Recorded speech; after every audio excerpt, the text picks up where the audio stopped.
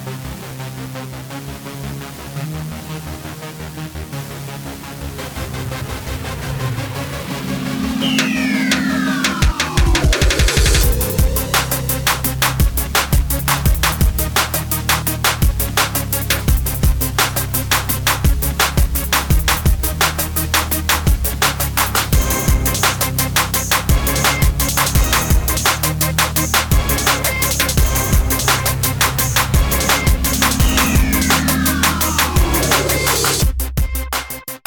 guys, what's up? Hope you guys are having a great day today. My name is Matthew Spazziti, and welcome back for another episode of the Matthew Spazziti program, where we talk about financial freedom and economics. Guys, what is up? Hope you guys are having a great week today. Yeah, so if you guys are joining me for the very first time, we talk here on the show, we cover a lot of different subjects, but the two primary subjects we talk about is financial freedom and economics. Now, what are those things? Financial freedom is ultimately the process of taking control over the source of your income. Ladies and gentlemen, I don't care who you are, but if you work for somebody else, and many of you may be in this boat, and if you're not, many of you may very well even be aware of this and may learn this in this year or next year when this recession really takes a dive. But ultimately, when you're relying on income from someone else, you aren't really truly free. You are what we here on the Matthew Spazziti program like to call a wage slave. And that's not just a leftist term or anything of the sort. That is a very real thing, right? You are enslaving yourself to the employer for a paycheck. And guys, what is the number one thing that determines whether or not you are free? Like whether or not you truly have liberty? It's your wealth. It's where your wealth comes from, how much money you have, who controls the source of that income. That's what truly defines you as being free. That's what defines your freedom. That's what determines your freedom. It's not going to the election box. That's what everyone thinks makes you free. You got to go to the election. You got to vote for Trump. Vote for Trump. He'll fix the problem. He'll fix the United States, right? Or vote for Biden. Biden will do it. That's just what the ruling class wants you to think. You see, it's really an illusion to keep you dependent on the system that they've created for us, or that other people have created for us, but they're in charge of. But the truth, ladies and gentlemen, is that taking control of the source of your income is the number one thing that you can do for yourself, your family, in order to become financially free. That's what financial freedom is. And it's also being debt-free. So there's two components to financial freedom. Becoming debt-free, not being a debt slave. Okay, we call that being a debt slave. And then controlling the source of your income so that you're not a wage slave. Okay? That, ladies and gentlemen, is ultimately what financial freedom is all about. I mean, let's be honest. We've all faced off layoffs at one point in time in our lives. And they suck, and they're scary, particularly when it's not an isolated event. If you just get laid off during good times because of an isolated event with regards to your business, typically there are other jobs. It's not that big of a deal. You'll get another job maybe within a few months. But when it's in a bad economy, there aren't a lot of jobs to be had. I don't know if you guys remember. Maybe you might be too young or whatnot, or maybe you just weren't paying attention. But in 2008, there were executives, high up managers that were working, that were greeters at Walmart, which is usually a job reserved for retirees. That's normally the type of people who are in that type of job. But in this case, no, it was high up executives who couldn't get a job. They took anything just to bring in a little bit of income. These people had years upon years upon years of experience. And I don't know what else to say, but guys, it was not good. And I know that when my wife and I got married, we got married in 2011, right? So that wasn't, the indexes, the S&P 500 in particular, bottomed out in 2009, didn't really recover till 2012. So that's like 2 years, after the financial crisis actually had occurred and bottomed out, and we were in the recovery stage. And I know that when my wife graduated, guys, it took her a long time to actually get a job. Ladies and gentlemen, you don't want to be dependent on somebody else for your income. Not if you can help it. You want to create the wealth on your own. It's not easy. I mean, it's simple, but it isn't easy. Otherwise, everyone would be doing it, right? But it's important. You need to become free.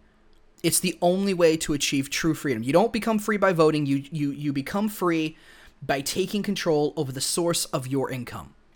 And the other thing that we talk about on the show is we talk about economics, ladies and gentlemen. Economics is what gives us the frame, the glasses, if you will, to view the situations that are occurring in the world. Economics is what helps us to understand the different circumstances that exist, to understand how to view different situations and circumstances that are happening in our world, and how to ultimately, you could probably say, even predict the future. Now, economics is very good for seeing the writing on the wall, for seeing the things that are in the future, that are coming down the pipeline, and for kind of predicting what's going to happen. Economics is very bad at timing those things, though. And that's ultimately the truth. So, guys, economics is what helps us to understand human behavior, why humans take action. So there's the study of human action, which is the study of praxeology. It was actually a field of study that was largely created by Ludwig von Mises of the Austrian School of Economics. And it's a really, really cool, field of study, but it operates like this. Humans act, right? Duh, obviously they do. But why do they act? Why do they make the decisions that they're making? What are the incentives that are causing them to do this? And that's ultimately why we study economics, because economics is incredibly valuable. It helps us determine how people are going to behave given the incentives that you are giving them, and how that's going to affect the economy as a whole. And it's going to help us to see things that everyone doesn't see. Ladies and gentlemen, I'm going to tell you right here and right now. If you are here today, you are going to be more well educated than the vast majority of the world. Not just America, but the world in itself. I don't say that out of arrogance. The reason I say that is because it's true. The reason I say that is because the vast majority of the world doesn't understand the kind of things that we talk about here. Whether it's forex trading, whether it's economics, whether it's controlling the source of your income, investing, whatever it is, most people don't understand this kind of stuff. Okay, just most people don't. I'm telling you the truth. I try to have conversations with normal people about this kind of stuff. Their eyes just gloss over, They're like, I have no idea what the heck this guy's talking about. He's like a super genius. It's like, I'm really not a super genius. Yeah, I am absolutely, smart and whatnot, but I'm no super genius. I just have studied things that most people don't understand, don't even know exist. So guys, if you want to be smarter than everyone else, you come to the show. You listen. You come here every week. I wish I could do it every day, but unfortunately I can't. But, guys, this is what's going to tell you what's going to happen. If you want to know what's going to happen in the future tomorrow, you're going to have to listen to the show today. Right? I'll be honest, I totally stole that saying off of one of my mentors. He's got a show, and he says the same thing. But it's true, though. You see, me and my mentor, we talk about the same kind of stuff, right? We talk about economics, financial freedom. One of the reasons I do this show is because I loved what he was doing. I loved it so much, I said, I want to do what he does. And I don't just want to have a podcast and teach courses. I literally want to do what he does. I want to talk about the concepts that he talks about. I want to learn about it. I want to know him better than he does. And I'm still not there yet, or at least, well, it depends on what we're talking about. There are some things where I think I actually know better than him, but there are a lot of things that he definitely has topped me on. That being said, though, ladies and gentlemen, it's a great saying, and it's so true. If you want to know what's going to happen tomorrow, in the future, you come and you listen to the show today. So, that being said, let's go ahead and hop into the episode and what we're going to talk about. So, with this whole idea of knowing what's going to happen in the future, in past episodes, before we actually get into this, hey, I want to invite you to take the 10-episode challenge. If you're new here, if you haven't done this before, guys, the 10-episode challenge is where I challenge you to go back and listen to the last 10 episodes of the show. And the main reason I do this is because, look, I think there's a lot of value that you're going to get if you go back and you listen to the past 10 episodes. There is so much value in each one of the episodes that I'm doing. You guys are really missing out if you don't go back and you listen to the last 10. If you want to do more, last 20, last 30, whatever. If you just absolutely love this show and you can't get enough, we got over 50 episodes here. You got plenty of time. You can binge listen as much as you want, and hey, now's the time to do it because, frankly, if you love it that much, I'm eventually going to be in the hundreds of thousands someday. And binge listening, you won't be able to do it. So you guys are finding me at the very birth of my show. I mean, we're still very young here. The show is very young. And I'm not talking about my age. I mean, okay, look, yeah, I'm 31, right? So, but that's not what I'm talking about. I'm talking about the show. The show is in its infancy, okay? Very, very small right now. And we're building, we're growing. I think I officially started the show like sometime in 2019. So I've been doing it for, a little over a year at this point. And still, there have been a lot of other stuff that I've been doing as well. But, this show has been a big, big passion project of mine. I absolutely love it. But that said, look, if you love what I'm doing here, you need to go listen to the last 10 episodes.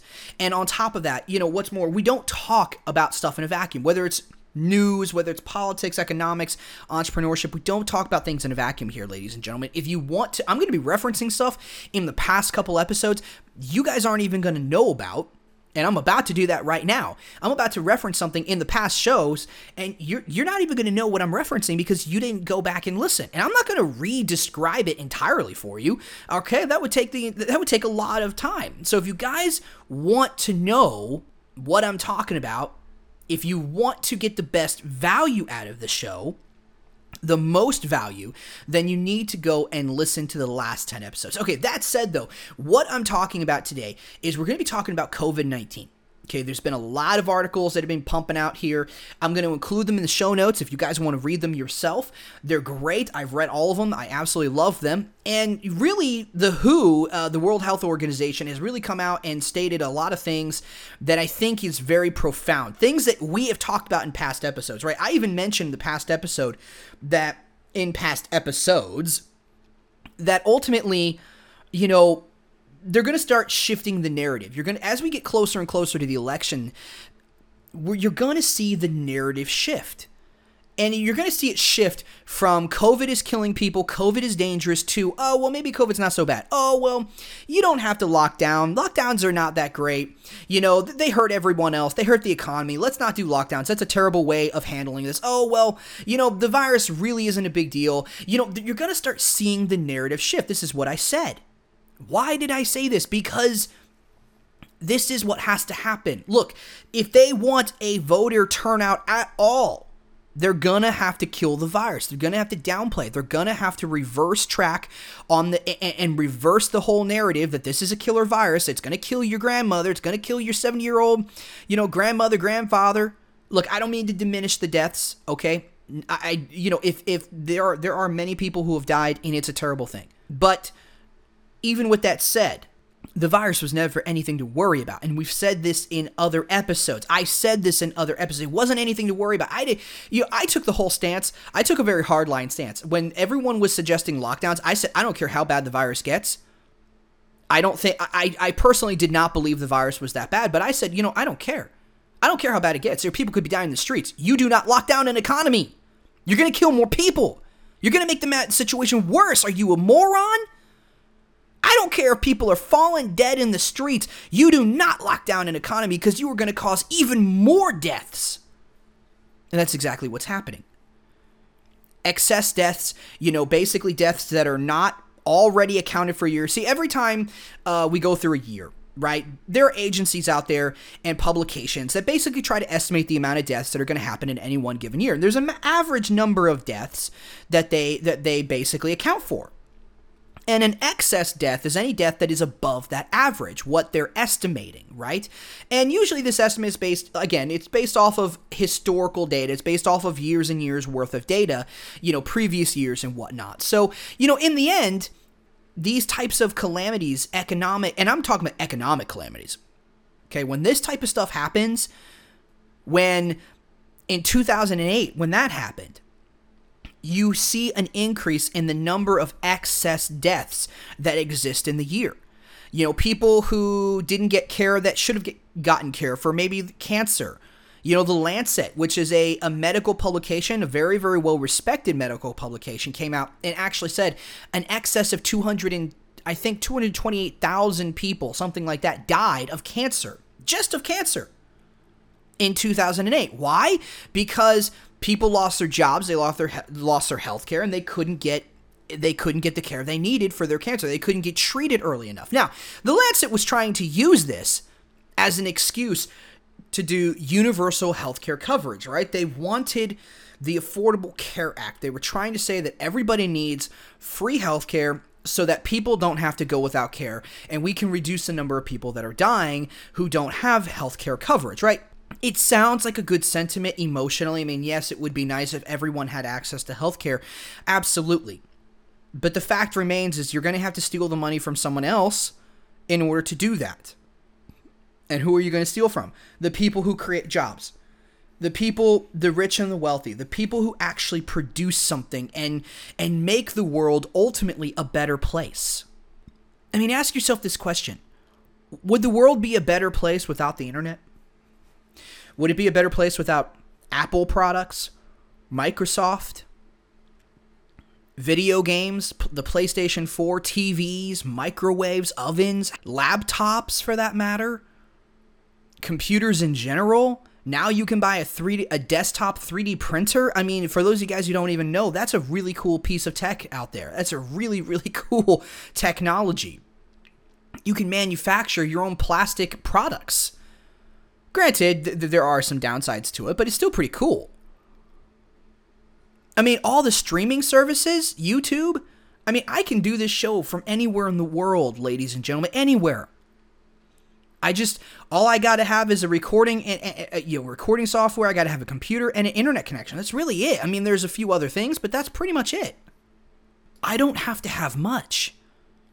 None of those things ever would have been created had it not been for entrepreneurs who wanted to make money by also making other people's lives better.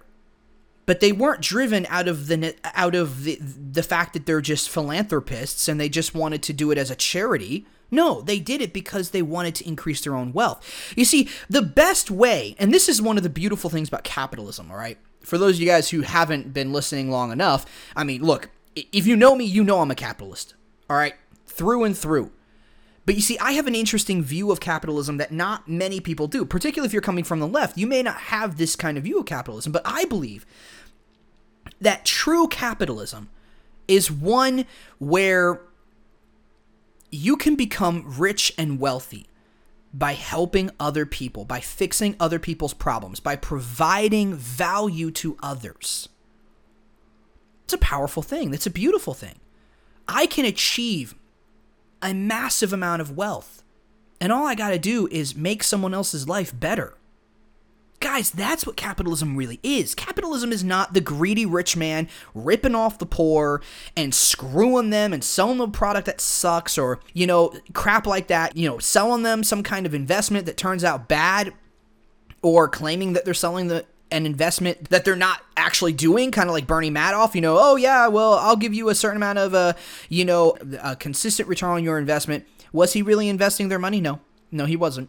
No, he was just taking investments from the older investors, and I don't mean older in terms of age, but older investors in the terms of the investors that got involved first, the more senior investors who had actually gotten involved first with Bernie Madoff. He was just taking the income from them, from their money that they were giving him, and he was giving it to the newer investors. He was giving it to the older investors as well, the people who just got involved in his stuff, but he was also giving it to the newer investors, and this basically went on for a while up until he stopped acquiring investors. And really what happened is I think his sons came out and ratted him out for the thing. I think that's actually what happened. I'm not entirely sure, so don't quote me on that. But, basically he got caught and then nobody wanted to invest with him anymore. And, and by the way, if that system sounds familiar, it's called a Ponzi scheme, and it's what Social Security is. It's exactly what Bernie Madoff was doing. He was performing Social Security, and yet it was illegal for him to do it, but it's okay for the U.S. government to do it all day long. That said, though, ladies and gentlemen, that would be one example of it, but that's not what capitalism really is. What that is, that's crony capitalism. Most people have a very bad taste in their mouth of big corporations because they hire lots of people You know, those people put good years into those companies, like 7, 10 years, if not more, and then they get laid off without even a hesitation. Corporations, lots of times, do bad things, you know, things that, like, they don't appear as though they care about people. They don't appear always as though they care about the environment. And at least this is usually the criticisms that you hear. I'm not saying I agree with all that stuff, but this is the type of criticisms that you hear about big corporations, and a lot of people don't like them for this very reason. But the fact remains, it's that big corporations, I mean, has anyone ever asked the question, is that would they even exist if it hadn't been for the government that basically enacts regulations that keep out competition, that keep the big companies on top? You know, has anyone ever thought of that? I have. I don't even know if those big corporations would be anywhere near as big. What if today you were to actually take those big corporations and all the laws surrounding health and safety that are really preached as though they're to the benefit of everyone else, but it makes it a lot more expensive for competition to come in and compete against the bigger guys. What if you took all that away? The bigger companies, the bigger corporations, the mega companies, these wouldn't be mega anymore. They'd have to trim down. They'd have to remake themselves into a lean fighting machine type of thing. They'd have to become leaner, more mobile. There's no way that they would be able to be as big as they are today if they had to compete with real powerful market forces. Guys, the markets are powerful things. It is a powerful thing. And it can incentivize people to do amazing, amazing things. Yes, it can incentivize people to do terrible things too. It is true. But it can incentivize the world to become a beautiful place, if only it was allowed to do so. And the fact remains is that big corporations, so many people get upset about them, but let's be honest, they are largely a byproduct of big governments. And I don't think we'd have anywhere near the type of mega corporations we have today if it wasn't for the benefits that the big government gives them. I just don't think we would. But that said, that's crony capitalism. That's not capitalism. Capitalism is where you go out and you come up with a product or service that enriches somebody's life, that ultimately makes someone's life better, and they pay you for it. So not only do you get the benefit of becoming rich and wealthy, you also get the benefit of helping someone. And that's a beautiful, beautiful thing. But guys, we have gotten off topic, and so let's go ahead and get back into it. Guys, we were talking about the World Health Organization. Okay? Like I said in past episodes, we've already talked about this before, where really I've been saying that this whole freaking, COVID-19 thing was nothing that anybody needed to worry about. That this virus was really no worse than the flu. And that ultimately they're going to be shifting the narrative because they really don't care. It's really not that dangerous. I'm not saying the virus doesn't exist. The virus exists, absolutely. But here's the thing. The fear and the pandemonium that was around it was totally created. It was totally manufactured for the purpose of, in effect, controlling everybody else, of crashing the economy, of lining the pockets of businesses, of controlling businesses more. Because there were winners in this whole thing. There were people that were benefiting directly from this. Amazon was one of them. Okay, pharmaceutical companies, another, with the whole vaccine that they think we absolutely need. Ladies and gentlemen, there are people who have benefited from this whole thing. Okay, and the governments, the politicians, yeah, they got their pockets lined. Because of all the stimulus checks that they're handing out, there are companies that are paying their lobbyists to come out to make sure that they get that money. And there are many companies that are receiving a lot more money than really I don't think that they deserve in terms of the pain. They haven't really been hurt badly enough to really justify that kind of money. I mean, consider Apple, for example. Apple has more money than the U.S. government. And yet when they heard that the Federal Reserve was going to be, basically buying bonds through BlackRock, I want to say. I think it was BlackRock, the investment firm. What Apple decided to do was basically to release, I think I talked about this in another episode. I think it's $8 billion in bonds. Something like that. They just started issuing bonds. Disney did it too. Lots of companies did it. Yeah, I don't know about you, but I don't exactly think that Apple was one of the major hit companies here. I don't think they were one of the companies that actually that needed the money. And yet they got it. Or at least they're trying to get it. They're trying to flood as much of it to them, capture as much of that money to them as they possibly can. This whole crisis, this economic crisis, this whole thing about COVID-19, ladies and gentlemen, the narrative that it's a killer virus, the fear, the pandemonium, it was all manufactured to line the pockets of big corporations, politicians, because they're in bed with each other, line the pockets of the media.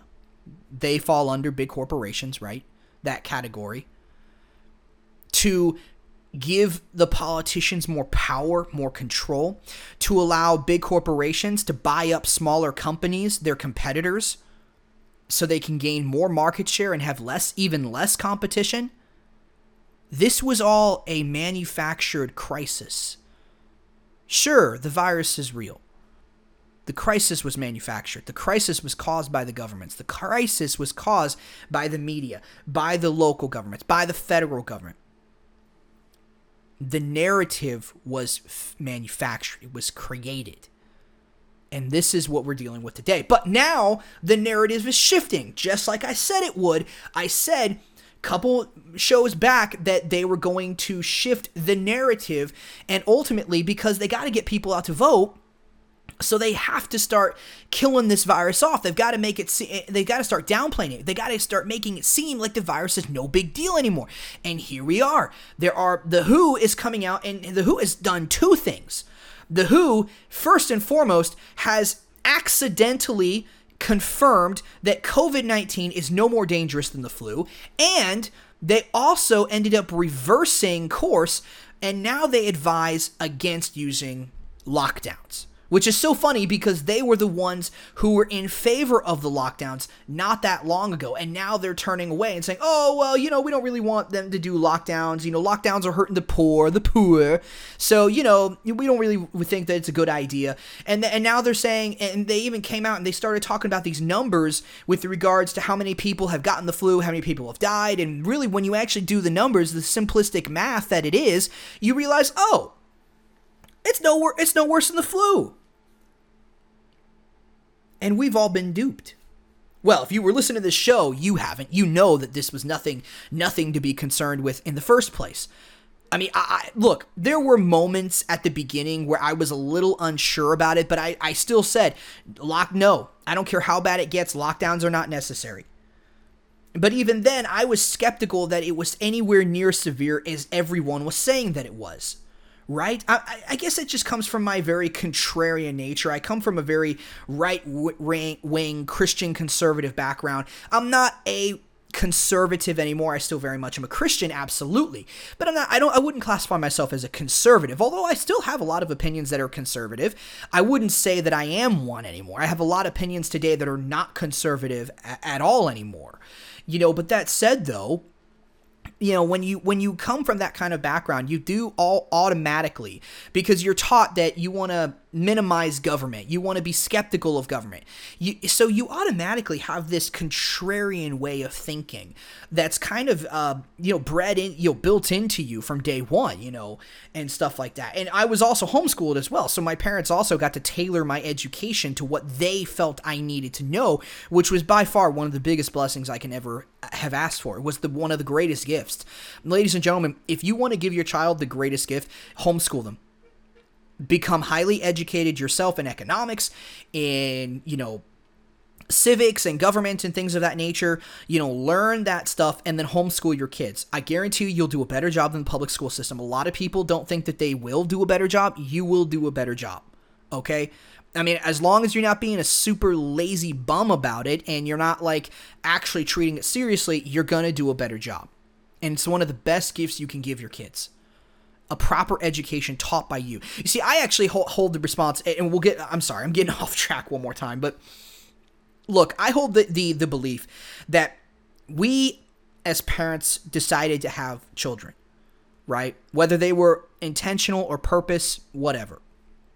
We have a responsibility of taking care of them, of feeding them, but we also have a responsibility of educating them, of teaching them about Christianity, if you are a Christian, of teaching them about economics. It's not somebody else's responsibility, i.e. the government or a teacher.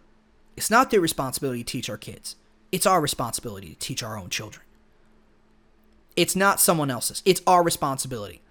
And it's wrong to have people go out, steal money so that we can have our kids go to school basically for free. Well, we think it's for free. We all know it's not. But that's my opinion. It's our responsibility to teach our kids. It's our responsibility we are responsible for their education, not somebody else. And so everybody wants to pass that kind of responsibility down, to somebody else. And I think that's terrible. So if you want to give your kid the best gift you can possibly give them, homeschool them, teach them, find a way to do it. And if nothing else, make sure you understand what the heck they're being taught. And if you can, if you can't teach them, then at least put them in a private school where they're going to get better education than the public schools. Okay? Public school is not, the quality of that education has been declining for quite some time. And I'll be completely honest, it's no more, I don't think it's any more than glorified a daycare. A glorified daycare so that you don't have to pay a daycare to watch your kids so that you can go work at your job. That's what I think it is. It's glorified daycare, ladies and gentlemen. It's going to piss a lot of you off. It's the truth. You need to hear it. It's the cold, hard truth. Okay? But that said, though, with regards to the World Health Organization, I'm going to read this article here. This is coming to you from off-guardian.org. It's called OFG is the name. But it says, WHO accidentally confirms COVID is no more dangerous than the flu. The World Health Organization has finally confirmed what we and many experts and studies have been saying for months. The coronavirus is no more deadly or dangerous than the seasonal flu. The WHO's top brass made this announcement during a special session of the WHO's 34-member executive board on Monday, October 5th. It's just nobody seemed to really understand it. In fact, they didn't seem to completely understand it themselves. At the session, Dr. Michael Ryan, the WHO's head of emergencies, revealed that they believe roughly 10% of the world has been infected with SARS-CoV-2. This is their best estimate and a huge increase over the number of officially recognized cases, around 35 million. Dr. Margaret Harris, a WHO spokeswoman, later confirmed the figure, stating it was based on the average results of all the broad seroprevalence studies done around the world. As much as the WHO were attempting to spin this as a bad thing, Dr. Ryan even said it means the vast majority of the world remains at risk. It's actually good news and confirms once more that the virus is nothing like as deadly as everyone predicted. The global population is roughly around 7.8 billion people. If 10% have been infected, that is only 780 million cases. The global death toll currently attributed to SARS-CoV-2 infections is 1,061,539. That's an infection fatality rate of roughly 0.14%, right in line with the seasonal flu and the predictions of many experts from around the world. And not just right-wing experts, by the way. There were lots of doctors that were, and even, Nobel laureates that were saying that this is nothing to worry about.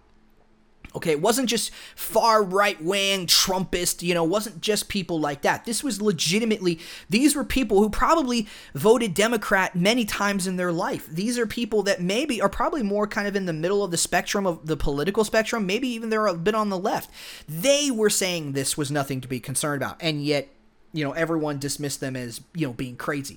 But anyways, so 0.14% is over 24 times lower than the WHO's provincial figure of 3.4% back in March. This figure was used in the models, which were used to justify lockdowns and other draconian policies. In fact, given the over-reporting of alleged COVID deaths, the IFR is likely even lower than 0.14% and could show COVID to be much less dangerous than the flu itself. None of the mainstream mainstream press picked up on this, though many outlets reported Dr. Ryan's words. They all attempted to make it a scary headline and spread more panic and fear. Apparently, neither they nor the WHO were capable of doing the simple math that shows us this good news, and that the COVID skeptics have been right all along.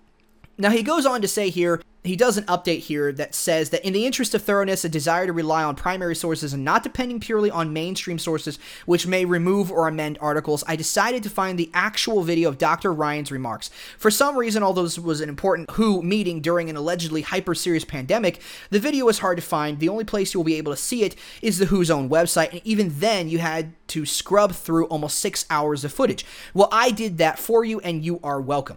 You can't embed the WHO stream, but I can tell you to go to this page, and he offers a link, and it says click session 1 and skip to 1 hour, 1 minute, and 33 seconds to hear the exact quote. And then, of course, here's the actual ripped audio. Many thanks to all the people who sent in their recordings. So here, at the very bottom, it actually gives you an audio player, and you can basically fast forward it to the time that he says, and you can go ahead and actually hear the quote yourself if you're a little skeptic about it, all right? Which I think is ultimately pretty cool that he did that. It was a very good thing that he did it, and I personally think that it was a cool thing. So, ladies and gentlemen, look, that is really, 0.14%. That's well in line with seasonal flu statistics, okay? While they did not come out and actually say that it's no more deadlier than the flu, that number is well in line with flu statistics. Now, I have heard people say, because I brought this up to people that I love dearly in my life, and they said, well, Matthew, okay, so all you can say, you can't say that it's no deadlier than the flu. You can say that so far it's no deadlier than the flu. What about next year? What about the year? Whatever. Okay, fine. You know what? If that's the way you're going to come about it, you're missing the point. The point was that it was overblown. The point was that you just don't want to admit that you were duped, right? The point is that you want to actually rely on their information as the word of God type of thing. Look, that is literally the point is you want to believe what the narrative was. So you're throwing any kind of argument, which really, hey, that was a reasonable argument. I've heard much less reasonable than that. That was actually a fairly reasonable argument. And it's true. We only have a little bit of data, 1 year's worth of this COVID-19. Could it be possible next year? Who knows? I don't know. I don't think that it will be. In fact, I think it's nowhere near, I think it's actually less dangerous than the seasonal flu is. This is, in effect, another strand of the flu. It's just a different type of flu. That's how I view this. This is effectively like strand C. You had strand A, strand B. Here is now, SARS-CoV-2 strand C. That's how I view this. This is just going to be, it has symptoms that are similar to the flu, but yet it's not nearly as infectious as the flu rate is. There's a lot of things about this that is very similar to the flu. Look, I view this as basically just another strand of the flu. Okay, but in many ways, I don't even think it's going to be anywhere near as dangerous. And judging by the fact that already 0.14% is in line with flu statistics, this is before we really had ways of treating it, right? We were figuring all that out this year. And there were people that were getting this and were getting really, really sick before they even knew what it was. Okay?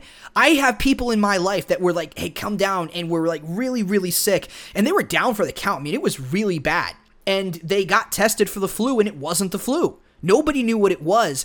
So I'm certainly of the camp that says that this was actually here before we really knew about it. But what I'm saying, ladies and gentlemen, this is not anything that we need to be worried about. This was all just manipulation. That's all this was. Just manipulation from the ruling class, from ultimately the media, the government. We've all been duped. We've all been heavily manipulated. And like I said, if you've been, I said this already, but if you're part of the show, if you've been listening to me for any length of time, you were not duped, right? If you listen to things that I've said in the past about how they were going to start, that this was all just a big, massive scam, and of course the virus exists, but it's not anywhere near as deadly as they're all claiming to be. It was all political. I don't know why.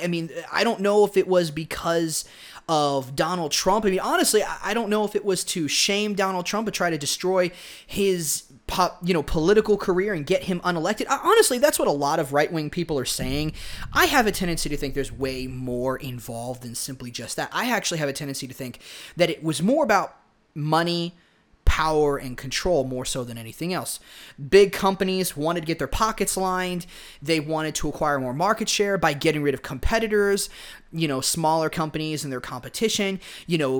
Basically politicians wanted to get their pockets lined via lobbyists and the other corporations and whatnot, and politicians wanted to gain more power through regulation and things. That's what I think it was all about.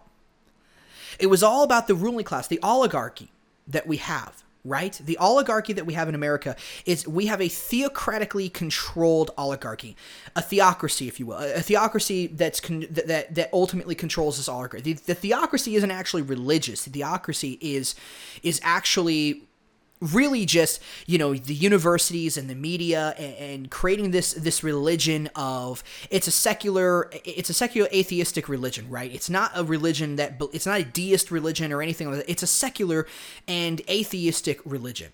And they believe in environmentalism and equality. They're very egalitarian.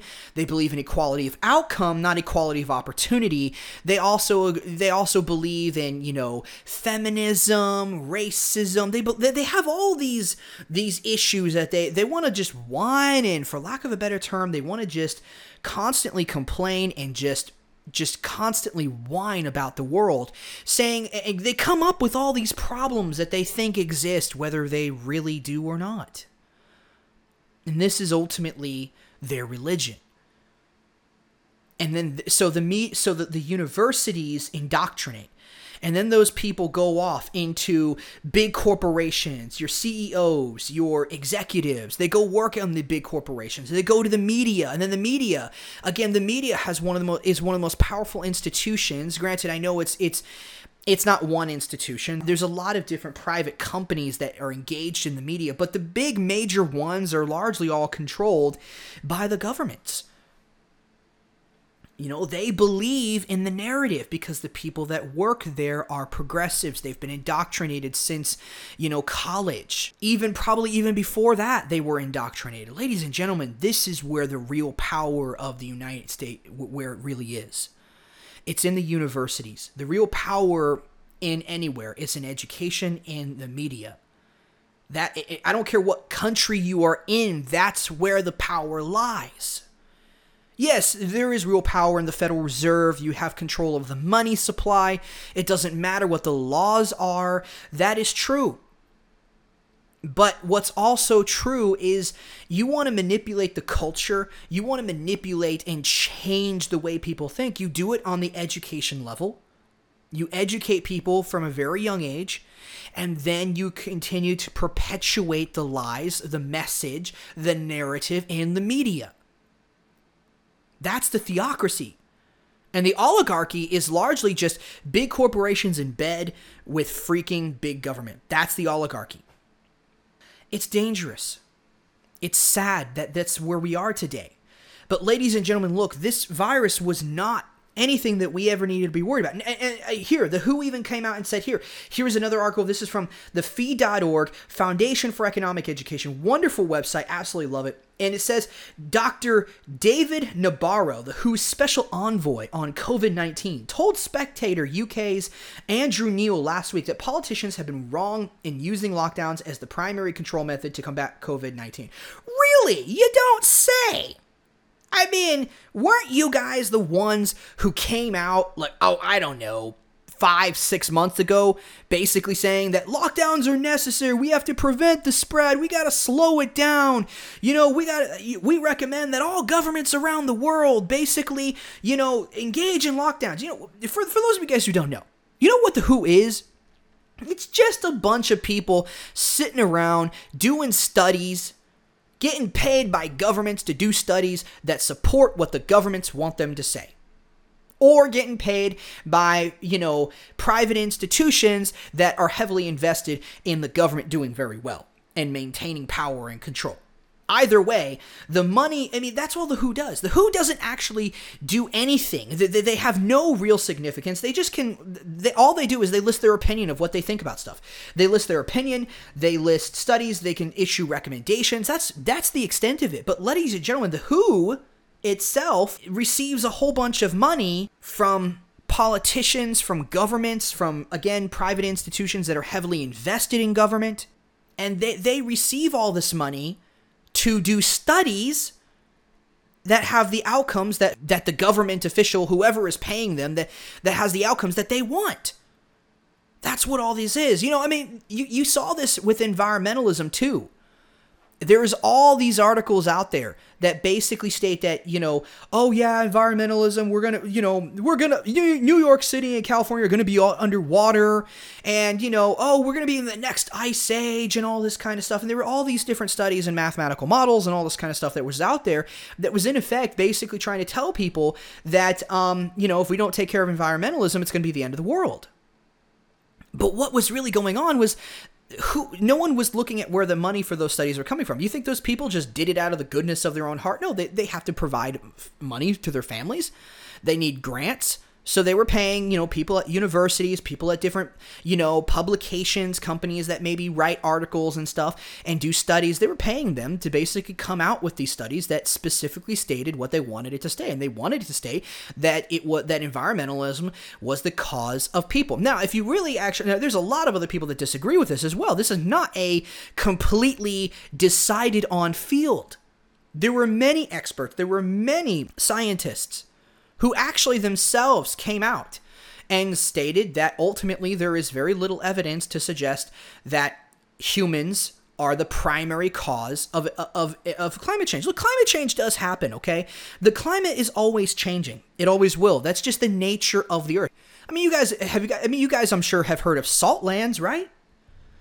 Flat lands, people like to take their cars out and drive them on that land and stuff. I mean, it used to be a big, massive body of water. Well, what happened? Well, the water dried up. The climate changed. The climate always changes. It always changes. And ultimately, it's a natural thing, one that humans have very little effect on. That's my personal belief on it. And there are plenty of experts out there that support that statement. But the fact remains, ladies and gentlemen, is that the WHO is not some special organization. You can't trust hardly anything that comes out of what they say most of the time, but you need to understand why they say what they're saying. They are a narrative propaganda machine. That's what they are. They are a propaganda machine that is paid off by the U.S. government, by many governments, to basically promote whatever propaganda that they want. But basically, here's what Dr. David Nabarro says. He says that lockdowns just have one consequence that you must never ever belittle, and that is making poor people an awful lot poorer. Really? You don't say. You just now realizing that, Dr. Nabarro? Clearly your doctorate degree was a waste of money. You really should go and ask for a refund.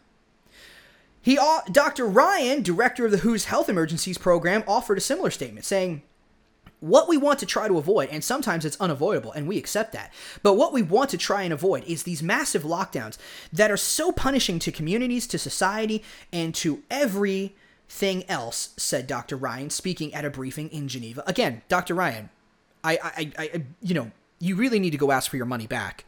Clearly, your doctorate did not teach you common sense. Clearly, your doctorate did you no really good service at all. I mean, this is absurd. You couldn't have figured this out before the lockdown? You're basically a shill. You're corrupt. The reason you Dr. Nabarro, Dr. Ryan, bunch of corrupt cronies is what they are. They were paid to in effect, to promote this idea of COVID-19, to promote the idea of lockdowns, and then now they're backtracking because the narrative, the powers that be, the power that pays them the money, right, is shifting. They don't want to continue to promote this because there's an election. And ladies and gentlemen, I'll continue this thing and we'll get into this. But look, they want people to get out and vote. And if you continue to preach this idea that this is a killer virus out there that's going to kill you or it could kill your grandparents or whatever, that in the end, no one's going to get out to vote. No one's going to do that, and they don't want everyone to be doing the mail-in ballots. They don't want that. So now, and at one point in time, it was both the Republicans and the Democrats that were both saying they did not want the mail-in ballots. I think now the Democrats have reversed on that, and now, of course, now the Republicans say, the Democrats want it. I mean, look, here's the truth. They act like there's two different parties. They act like they hate each other. The truth is they don't. The truth is it's just one party. The truth is that these people, they go out to dinner with each other. They have drinks with each other. They go hang out at the gym and whatnot. They're the ruling class. The only reason that they make it look like they're so opposed in the public eye is because it's a game. It's a charade. It's theater. And voting is no different. Voting is an illusion that makes you feel like you have power, like you have control when you do not. Voting is a waste of time. You're never going to get anywhere by voting. The system is set up to not benefit you, and voting isn't going to change that. Voting just makes you feel like you have a say, and it feels like you got control, but in reality, you don't. You know what the whole institution around voting really is? It's to keep the populace divided. It's to make them feel, first and foremost, like they have power, like they actually have a say in something, so that it gives them that illusion of power, that illusion of control, and that keeps the populace subdued. But it also has another factor to it, and that is it keeps the populace fighting amongst themselves, saying that my side's right, you need to vote for my side. No, your side's right, you need to vote for my side. And ultimately, it's just this big, team sport mentality. It's basically tribalism is what it is. They have created two different tribes, the Republicans and Tribe Democrat, and ultimately Tribe R is fighting Tribe D. And if you don't support Tribe R, you're in effect going to kill the nation, and you're a terrible person. Well, Tribe D says that if you don't support Tribe D and you don't vote for us, then again, same thing. You're going to kill the nation. You're a terrible person. The alternative, the other reason why voting exists is not just to subdue you, to make you think that you have power and control when you have none. The other reason is to keep you fighting, keep the people fighting amongst themselves, because when the people really realize that the whole thing is a charade, the system will end. When people start to not believe in the system, that's when it will end. A lot of people want it, they talk about this with the American dollar all the time.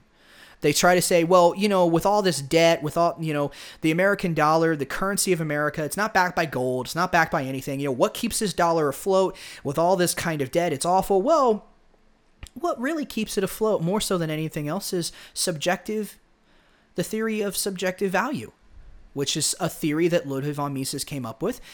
People value the US dollar for all kinds of different subjective reasons. That's why things are valuable. We determine that something is valuable based off of what we think. It has nothing to do with any intrinsic or extrinsic value. That's all the reason that Bitcoin has value. It's a series of ones and zeros, and yet it's all digital, and yet it has value. Why? Because we subjectively deem that it does.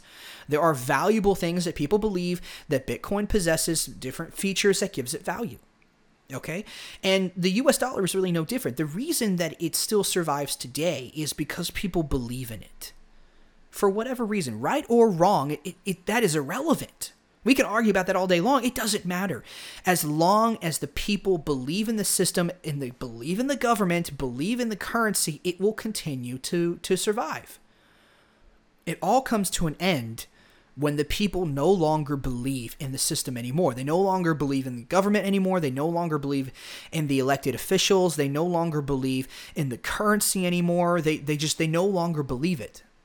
Ludwig von Mises constantly said that this was largely due to money printing, that this endless, limitless money printing is in effect what would cause this, that eventually the people would understand that as money printing continues and the government continues to print more and more money and they don't see an end in sight, that's when ultimately people stop believing in the currency and then the currency will die.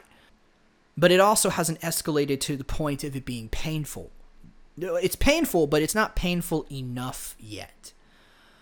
And it would have to be painful enough to make people actually pay attention to it and then start to come to realize where it's really going, and then that would basically contribute to the belief in or the loss in belief of the system. But that said, though, that's just an example, right? The fact of the matter is that as long as you think that you have some control and that you can vote in your guy or your girl and you can have some say in it, as long as you feel like the system is set up to benefit you and that the government officials are just our loyal servants. No, they're not. They're our overlords. They're the ruling class. They're the power brokers. And they work in tandem with big corporations, with the media. They work in tandem with all of them. And other institutions as well in different industries and whatnot, different sectors of the economy, to benefit each other. But guess what? That doesn't benefit us. It's not going to benefit you. It's not going to benefit me. Okay? It just isn't. In the end, we are going to get screwed. But there is a way to not get screwed, ladies and gentlemen. There is. I know this sounds depressing. But I wanted to talk about The WHO because I thought that this is incredible. The fact that The WHO is actually coming out is something that needs to be talking about. I mean, they're attacking lockdowns. They're saying that, the fatality rate is 0.14%. It's really no deadlier than the seasonal flu. This is a shifting in the narrative. You are being manipulated. Okay? This is, if nothing else, this whole COVID-19 thing has been one big massive lesson of how to create a cult, how to subdue and how to influence people, how to get people to be emotional, and when they become really emotional, they become irrational. You can control them. It's an example of control. It's a good example of control. Ladies and gentlemen, the country was heavily controlled. The government took a big leap forward in power and influence. It wasn't a positive thing, but it had nothing to do with the virus. The virus existed, yes, but it didn't. But the fear was manufactured. You have been deceived. You've been lied to, and you have every right to be mad, and you should be mad. But look, there's a way out of a lot of this, right? It's not all doom and gloom. Ladies and gentlemen, I believe that we are living in the best time in human history to live. We really, truly are. There's a lot of stuff to be excited about. I mean, the internet, the ability that it's never been easier to create your own business. And I know you're like, oh, Matthew, here he goes. He's going to start pitching his financial freedom. He's going to start pitching you need to become a business owner and an entrepreneur. Well, yeah, that's the whole point of the show. The whole point of the show is to get you guys to understand that you're not going to change the world through voting. You're going to change the world by taking control of the source of your income and becoming truly free. That's the point of the show. Of course I'm going to preach it because I believe it. Look, we are living in some of the greatest times in human history. We can actually choose to do the things that we love. Not what we have to do. There are so many people. I was listening to a podcast the other day that was more or less saying what I'm saying right now. And they were saying that, we live in a time where you can actually choose to do something because you want to, not because you have to. Ladies and gentlemen, how many people today in America and Western culture in general, in the world, are doing jobs not necessarily because they want to, not necessarily because they even enjoy the jobs, but they're doing those jobs because they have to. It's the only way they can survive. The number is the vast majority of the world. That's the answer. The truth is, the vast majority of people out there are doing jobs they don't even like. They could get paid very well for those jobs. Doesn't mean they like it. Right? The vast majority of people don't do jobs because it's what they love. But guys, we are in an age where you can do that. You can actually do what you love every day, get paid handsomely for it, and live a life that others envy. And if you don't care if people envy your life, look, the fact remains is you can live a life of true freedom and you can do what you love each and every day. Isn't that a wonderful, wonderful thing? We can all do it. You can do it. I'm trying to do it right now. I'm attempting it, right? I am living out and embodying what I believe. I am trying to become the embodiment of my beliefs, the embodiment of my views. I actually said this on Twitter and Parler the other day, which, guys, by the way, if you want to get connected with me, I'm trying to grow a big following on both Twitter and Parler. It's a really, really great place to come and get involved and start to participate in the conversation and stuff. So go follow me on Twitter. My handle is at Matthew Spazziti, and Parler, same handle. If you want to know how to spell Spazziti, it's in the title of the show, so you could just copy and paste it if you want to do that. But basically, I said, I basically said this last night, and I said that you can't change the minds. Changing the minds of people is a fruitless venture. You cannot change the mind of people who don't want their minds changed. All you can do is focus on yourself and become the embodiment of what you believe. That's what I'm doing today. See, I believe in the freedom of the individual, the sovereignty of the individual. I believe that you don't become happy by being a collective. In the collective, your needs, your wants, and your desires, as subjective as they are totally thrown out. No one cares. And in the end, ladies and gentlemen, we as individuals need to pursue our own interests. And I believe there's a difference between self-interest and selfishness, right? Selfishness means you get what you want, but you're hurting other people in the process. Self-interest means you get what you want, but you're lifting up everybody else in the process. You're lifting up the people around you. You're lifting up the people that are buying your products and services. That's what I truly believe. It's a beautiful thing. It really, truly is.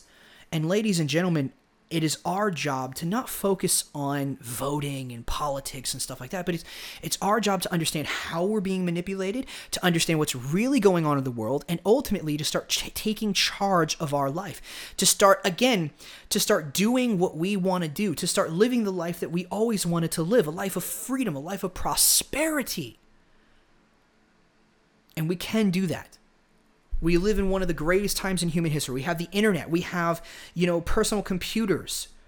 We've got streaming services. We can do this anywhere we want in the world. It's never been easier to become financially free than it is today. In the 21st century, it's never been easier.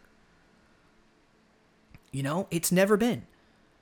Yeah, it's not easy, but it's never been easier, right? You can literally do a podcast almost entirely for free, for very, very little. I mean, you can spend $60 on a mic that connects to your iPhone. You can, basically, you can go to certain podcasting hosting services out there that literally will host your podcast, quite frankly, for free. And you can get a free, video recording software, a visual screen recording software for your computer. You can get free ones. I mean, it's some pretty cool stuff. You can do this with very little amount of money, right? You can have a website for free. I mean, if you're willing to go to Weebly or something of that nature, you can have, it'll be whatever the website name is, .weebly.com, but you can do it for free. And there are other. I just mentioned Weebly because I have used them in the past. I used them for a college course way, way, way back in the day when I was a early childhood education major. But that said, you can do it, right? You can have a website for free. You can do a podcast, not for free, but you could do it pretty close to very, very cheap. You can build a business for very little amount of money. And because the cost of entry is so low, the risk is incredibly low for you, lower than it's been in a long time. And I think that's pretty cool. So guys, look, I think we're living in one of the greatest moments in human history. I think there's a lot to be looking forward to. And after this crash happens, I think we're going to dive deeper into this recession coming into 2021. And I think that ultimately it's going to get worse. But when we come out of it, it's going to be wonderful. It's going to be great. Should be. I think there's going to be a lot of opportunity if you're just willing to open your eyes and be consider and to even keep your eyes peeled and consider it. That said, though, we need to go ahead and end the show. This has been a great show so far, and I'm super excited. I'm very happy to do it, guys. Thank you so much for being here. I'm going to pitch a few things, and then we're going to head out. So guys, if you like the show, if you like the content I'm doing here, please consider leaving me a rating and review on iTunes. Guys, that is one of the most important things you guys can do for the show. If you really love the content and you love what I'm doing, go to iTunes and leave me a rating review. It helps my show get on the map. It helps, me get in the listings and stuff on iTunes and whatnot. So if you're interested, if you want to help me grow the show, you like this message of financial freedom, you like what I'm doing here, then hey, consider going and giving me a rating review. On top of that, guys, if you want to contribute to the show and you don't necessarily want to do it via, any affiliate links or anything like that, then hey, consider donating money to the show, and consider helping me spread this message of financial freedom to as anyone that will listen. In all honesty, ladies and gentlemen, that's ultimately what I want to do. I want to spread this message of financial freedom to the world, to everyone, as many people as we can get to listen. I think it's a beautiful message. It would really improve a lot of people's lives. It's improved my life. I know it will improve yours. So if you want to help me and you want to contribute to that message, you want to help contribute to the show, then hey, consider giving a donation. And you guys are awesome, and I would really love that. And it would be a huge compliment. It really would. And you would be helping me coming in here, producing this great content for you guys all the time. That said, guys, if you like the show, please make sure to share it. Hit that share button no matter where you are. If you're on YouTube, hit the subscribe button. If you're on Twitter, hit the follow button. Wherever you guys are at, make sure to share the show and make sure to subscribe and follow me. I always like to say, if you like the show, odds are someone else is going to like it too in your life. So please share it with your friends, share it with your family members, share it with anyone you think needs to hear the message. I think that it's a great show. And if you think so too, then hey, get out there, share it. And also, if you want to follow me, go to locals.com. It's a free group that we're putting together there. It's pretty cool. We got a number of people in there so far. It's pretty nice. If you go there, make sure to tell me who you are, tell me what your aspirations are, what you are doing to try to become financially free. And if you also want to get direct access to me, not only locals.com, but Twitter and Parler are another great places to go. So guys, go there, hit the follow button, and join me in the conversation in the pursuit for financial freedom. All right. Let's go ahead and talk about some affiliate programs. Guys, there is, as always, Tier 1 Trading. Tier 1 Trading, in my personal opinion, is the number one resource and trading coach platform. Guys, these guys are absolutely transparent. They're amazing. They're going to teach you a lot in Forex trading. If you guys are interested in Forex trading, Tier 1 Trading is the place to go. They're absolutely amazing. They teach you so much stuff. Guys, over the years that I've learned from them, from guys like Jason Greystone, Charles Miles, Akil Stokes, they have taught me so much. They talk about technical analysis, how to create a trading strategy, how to backtest that trading strategy. And one of the best things about trading, ladies and gentlemen, is that you can create money. You can generate real wealth, real income, and you don't have to sell a product or service to anybody. It's absolutely amazing. It really is. If you want to become financially free, but you don't really want to sell anything to somebody, and you're interested in trading in the financial world and that stuff, then hey, check out Tier 1 Trading, check out Forex Trading. It's absolutely amazing. I am currently on my journey to becoming a consistently profitable trader, and I have to say it's a very rewarding thing to do. I think it's a skill, learning price charts and stuff. I think it's a skill that largely everybody needs to know about. I think it would really benefit a lot of people because most people have money in the stock market. Most people are invested in 401ks and things of that nature. That's where they have their investments and whatnot. If you got money in the market in any which way, shape, or form, you need to understand price charts. You need to understand how to predict where the market's going to go. You need to understand this kind of stuff. So if you're interested, go check them out. You won't be upset that you did it. They're really, really great. They're not unethical. They're not bad. They're not gonna turn you down the wrong path. They're awesome guys, and they're gonna help you learn that skill of Forex trading, and they'll help you learn it as fast as you possibly can. So guys, that said, if you are interested in getting a skill and investing in your own human capital, then go check out Skillshare.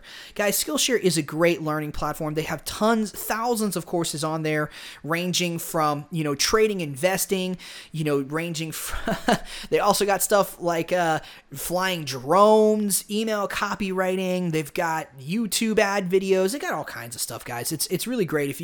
They have coding stuff. If you ever wanted to learn how to code, you can get information on that there. You can get courses there. The courses are very high quality in my personal opinion. I've taken a few of them. I really like them. I still have a subscription to them to this day. They're absolutely amazing. Guys, it's dirt cheap. If you are struggling with money, okay, Skillshare will give you a month for free. In most cases, sometimes it's better than that. And what Skillshare is going to do is they're going to only charge you like $99 for the whole year, right? It's not expensive at all. It's really cheap, and there's really no reason. Guys, they're going to give you like a month free, okay? You can learn a lot in a month. You know, instead of maybe listening to your radio, instead of, watching TV at night when you're done with work, maybe consider if you're in dire straits and you really need a new skill. And look, I think we all should be constantly reinvesting ourselves anyways. I don't think that should be ever anything that we ever stop. But guys, Skillshare is one of the greatest places to go. Go there, get the courses, start learning, start investing in your own human capital. And you can do it for a very, very little amount of money. All right, it's an absolutely amazing, amazing place. If you want to invest in your own skills and become a better person than you are today, then go to Skillshare.com, invest in your freedom, and start learning. Start educating yourself. Get out there. Start getting new ideas. If you don't know what you want to do to become financially free, Skillshare is a great place to go. You can check out a lot of different courses, and you can learn a lot of different cool stuff that might actually inspire you to, create your own business doing something that you found on Skillshare. So guys, go check them out. They're absolutely amazing. And last but not least, ladies and gentlemen, with all this money printing that's going on, it's a fair question to ask, where's that money going to go? What's going to happen with it all? And are we going to see monetary devaluation? That's what I like to call inflation. Guys, inflation is the increase in the monetary supply, which can cause, if circulated, it can cause a general increase in prices. Are we going to see that? See, most people just think a general increase in prices is what inflation is, and it's really not. Inflation is the increase in the monetary supply that can lead to, a general increase in prices. That said, though, what's going to happen with all this money? We got money that's being printed, that's being injected into the bond market, that's also flowing into the stock market. We got money that's being given to people, literally. $1,200 checks given to people, $2,400 if you're married, and even more if you got kids. And they're even talking about doing another one. Look, they're going to do another one. And then the Fed is even talking about creating this little app where they can inject money into people's accounts directly. Ladies and gentlemen, when you create money out of thin air, which is what inflation is, and you start injecting it into the economy, injecting directly into the people's pockets, and they just go start spending it, it's going to cause prices to rise. It absolutely will. And there are a few things that you guys can do to protect your wealth. Because if you got your money in a savings account, if you got your money in an investing account, look, I think it's a good idea to have a certain percentage in a savings account, for emergency purposes, things of that nature. That's what I do.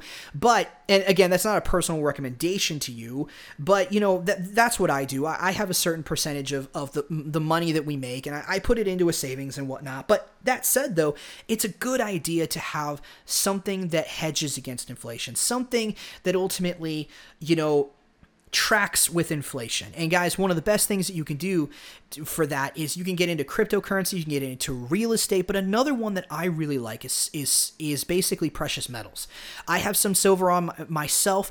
I am constantly building my silver portfolio, and it's a great way as to have that insurance, that extra hedge against inflation. Now, it doesn't track with inflation perfectly, but it does go up.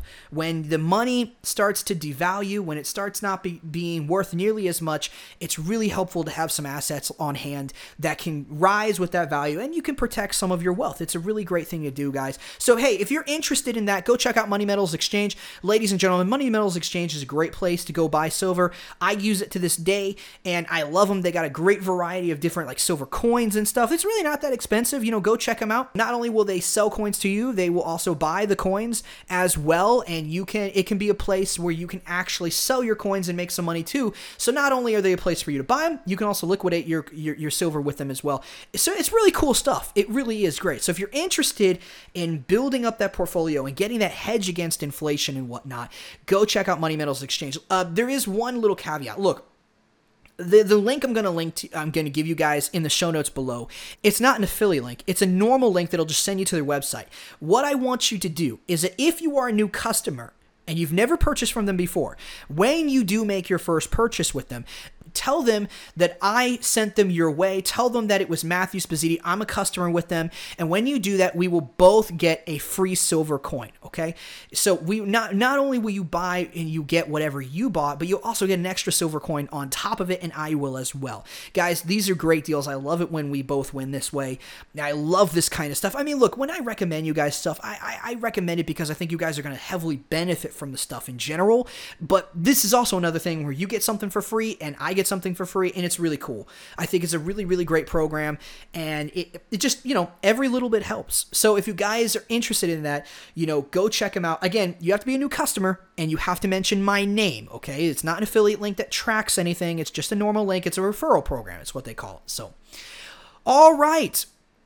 Well, that is going to be the end of the show. Hope you guys enjoyed this one. Again, like I said, if you did, leave me a rating review on iTunes and make sure to share it. And yeah, if you guys would do all that for me, I will see you guys in the next episode. As always, know the risks, plan accordingly, and have a great day.